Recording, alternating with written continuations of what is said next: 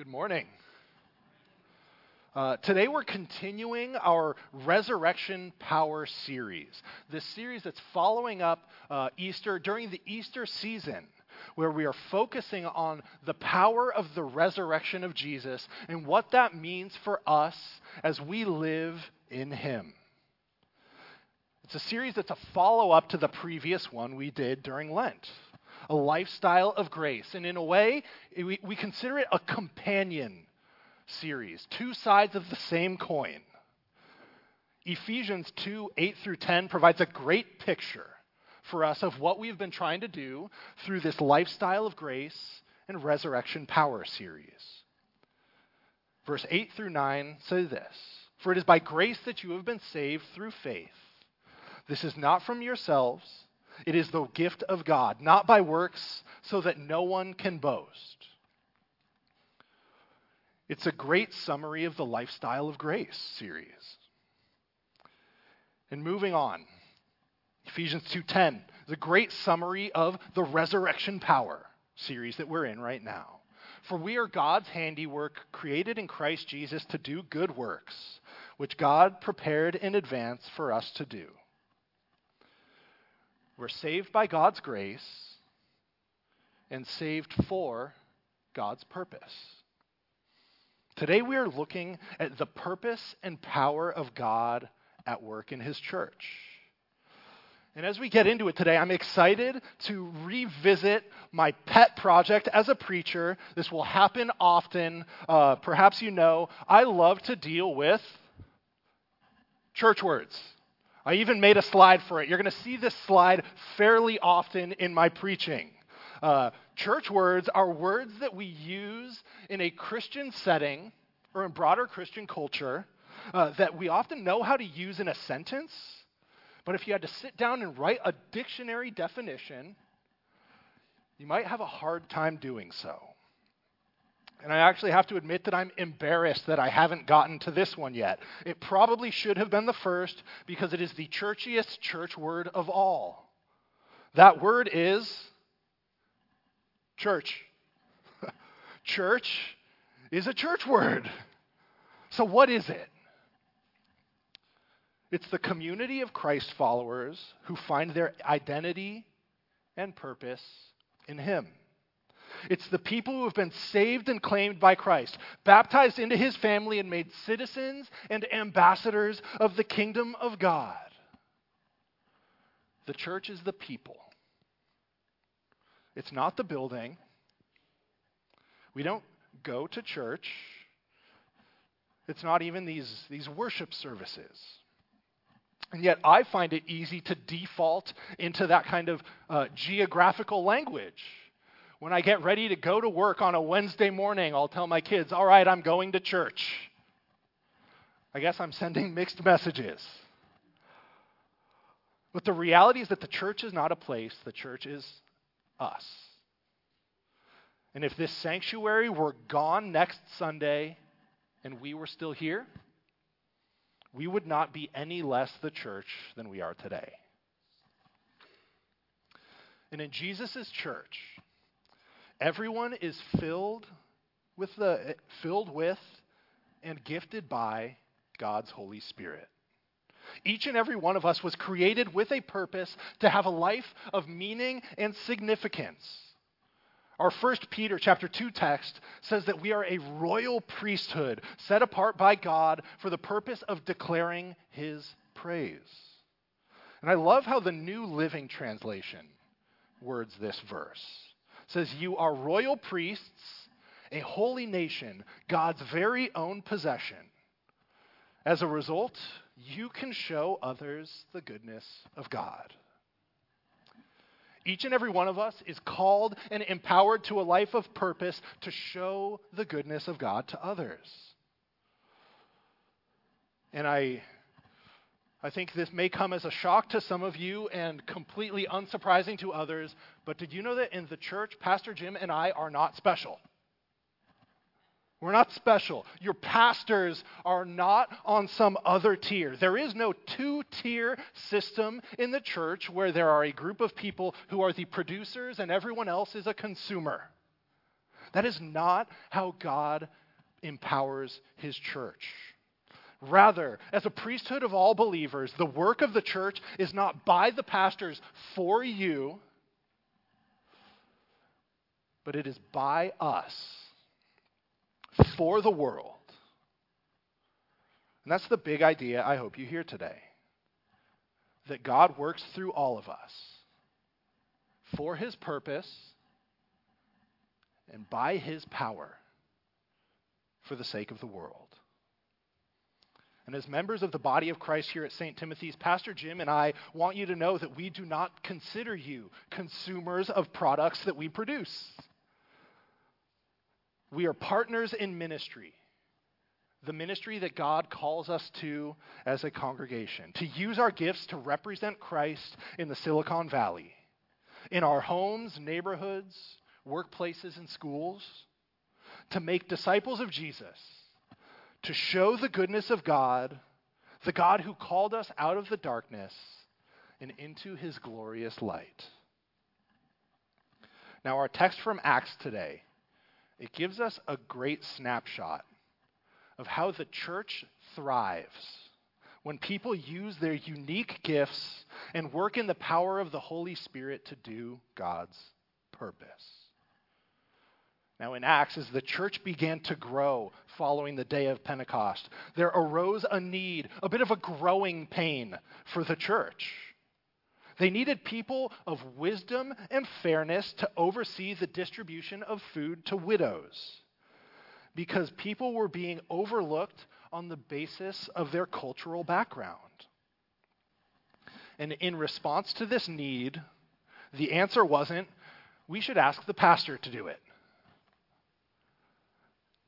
The question they asked, rather, was, how has God equipped us to handle this?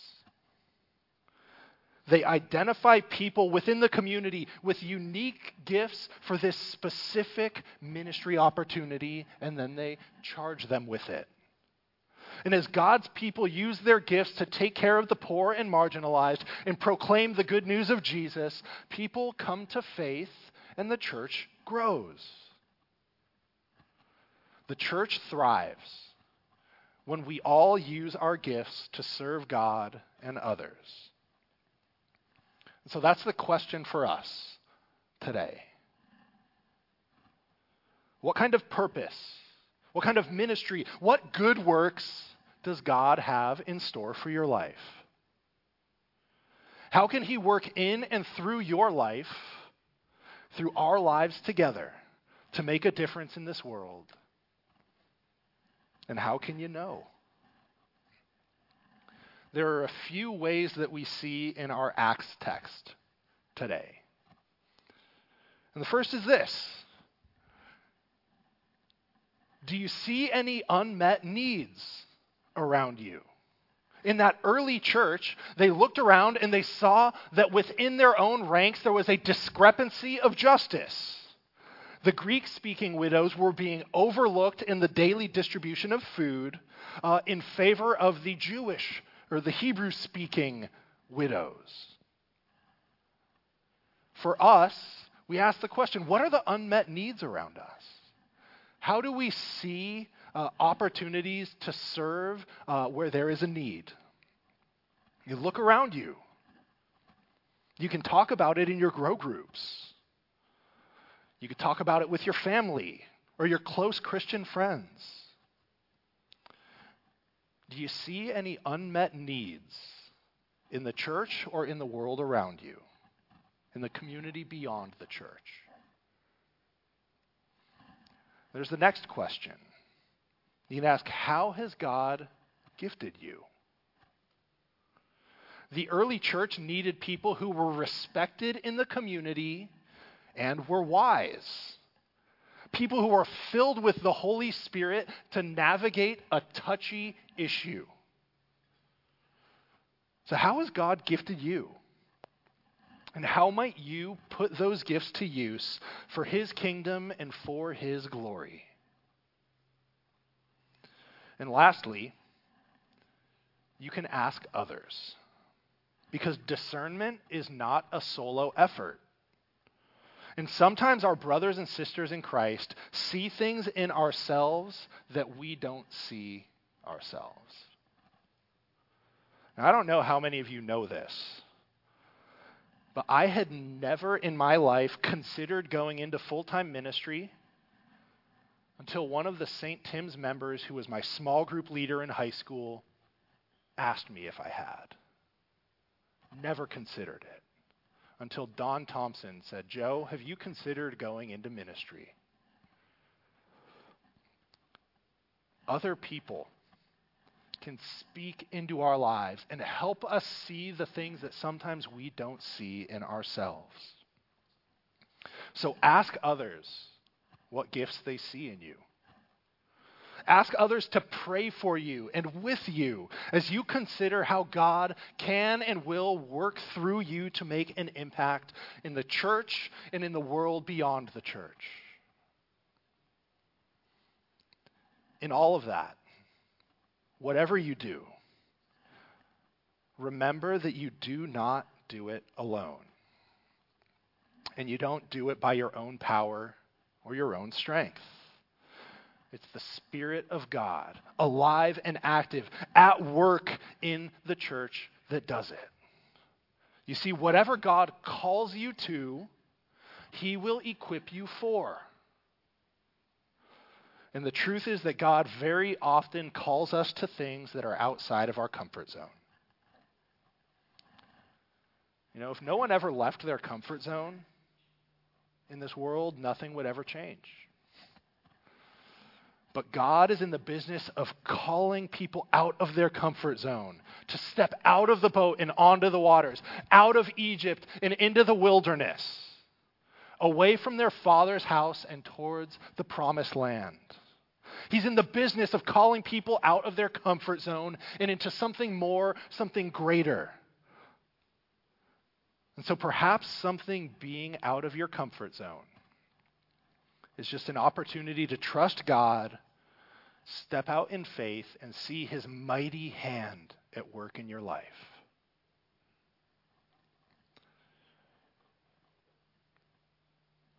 As I close today, I want to leave you with one final thought, one last encouragement.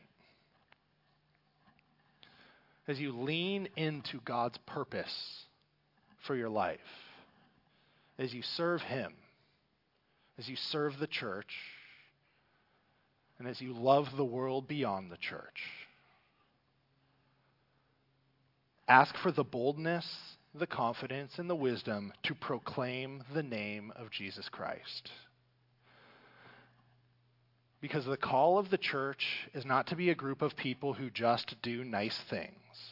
We're here to show and tell the world that there is new life, abundant life, and eternal life offered as the free gift of God to all who put their faith in Jesus Christ, the one who conquered death. I find it interesting in Acts that Stephen was chosen for the ministry of food distribution to widows. And yet the next thing we see happen is that he is out proclaiming and preaching the name of Jesus. Church, as we serve others and use our gifts, do not be shy about speaking the name of Jesus. In Acts, it wasn't the kindness of the church that transformed lives. It was the resurrected Christ. And as we live into God's purpose for us as individuals and as St. Timothy's Lutheran Church in San Jose, California, I believe that by the power of the Holy Spirit, we will see the same happen here today. Let us pray. Heavenly Father, you pour out your Holy Spirit on your people, and you say that you will work in and through us to do even greater things.